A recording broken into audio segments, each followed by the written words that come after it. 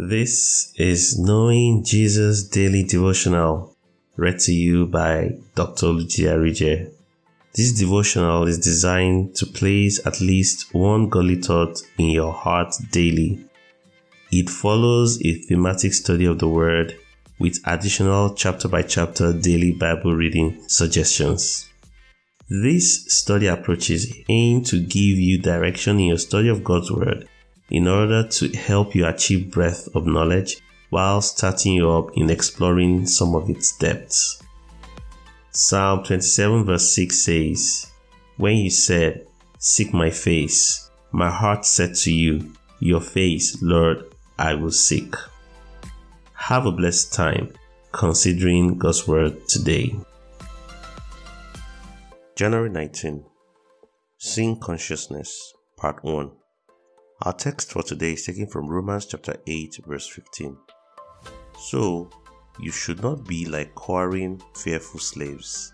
You should behave instead like God's own very children, adopted into His family, calling Him Father, dear Father." New Living Translation. Our considerations for today. One of the reasons people have challenges manifesting holiness is sin consciousness. There is scarcely anyone that can claim not to have done a wrong since he or she got born again.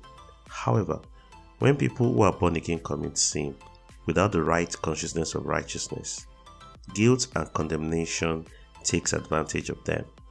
It is so severe for some people that they even feel that they have lost their salvation. First, a person in Christ who sins, no matter what the sin, but not sin unto death, as seen in 1 John 5, does not lose his salvation. Otherwise, he needs to get born again every time he sins, no matter how big or small that sin is. What sin does is to break the fellowship that exists between the Christian and the Father. That fellowship can be amended by repentance through confession of that particular sin. The Christian needs to repent of sin whenever he becomes aware of it. Sin does not break our relationship with the Father. He still remains our Father regardless.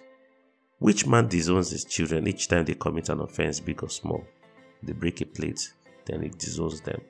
Or they break something else in the house, then he disowns them. No father does that. Neither does our Father in heaven. As believers, if we do something wrong, we have only broken fellowship, not relationship. Our relationship is permanent, but our fellowship must be maintained through holy living. And if our fellowship has been broken through sin or sinful living, all we need to do is repent, and the Father, who is faithful and just, will forgive us our sins and cleanse us of that unrighteousness. Again I say, which man disowns his children each time they commit an offense, big or small? We being mere men do not disown our children in this manner. Do you think the Almighty God would?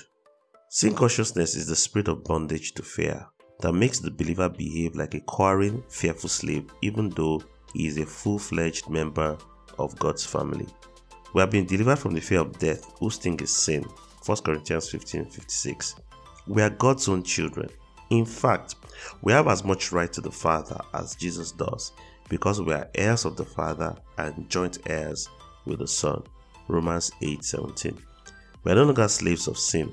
We should not live in its condemnation or guilt again, but in the liberty of the sons of God.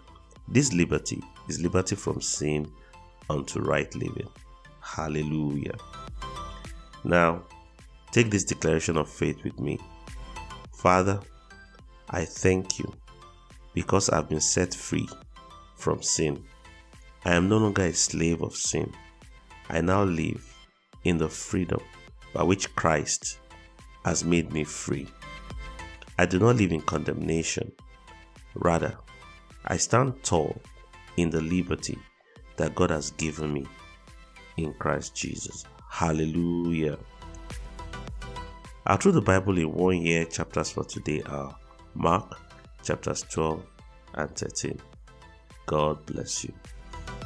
I believe you were blessed by the consideration of God's Word. Don't forget to read the Through the Bible in 1 Year chapters for today. Join Dr. Arije again tomorrow as we get to know Jesus daily.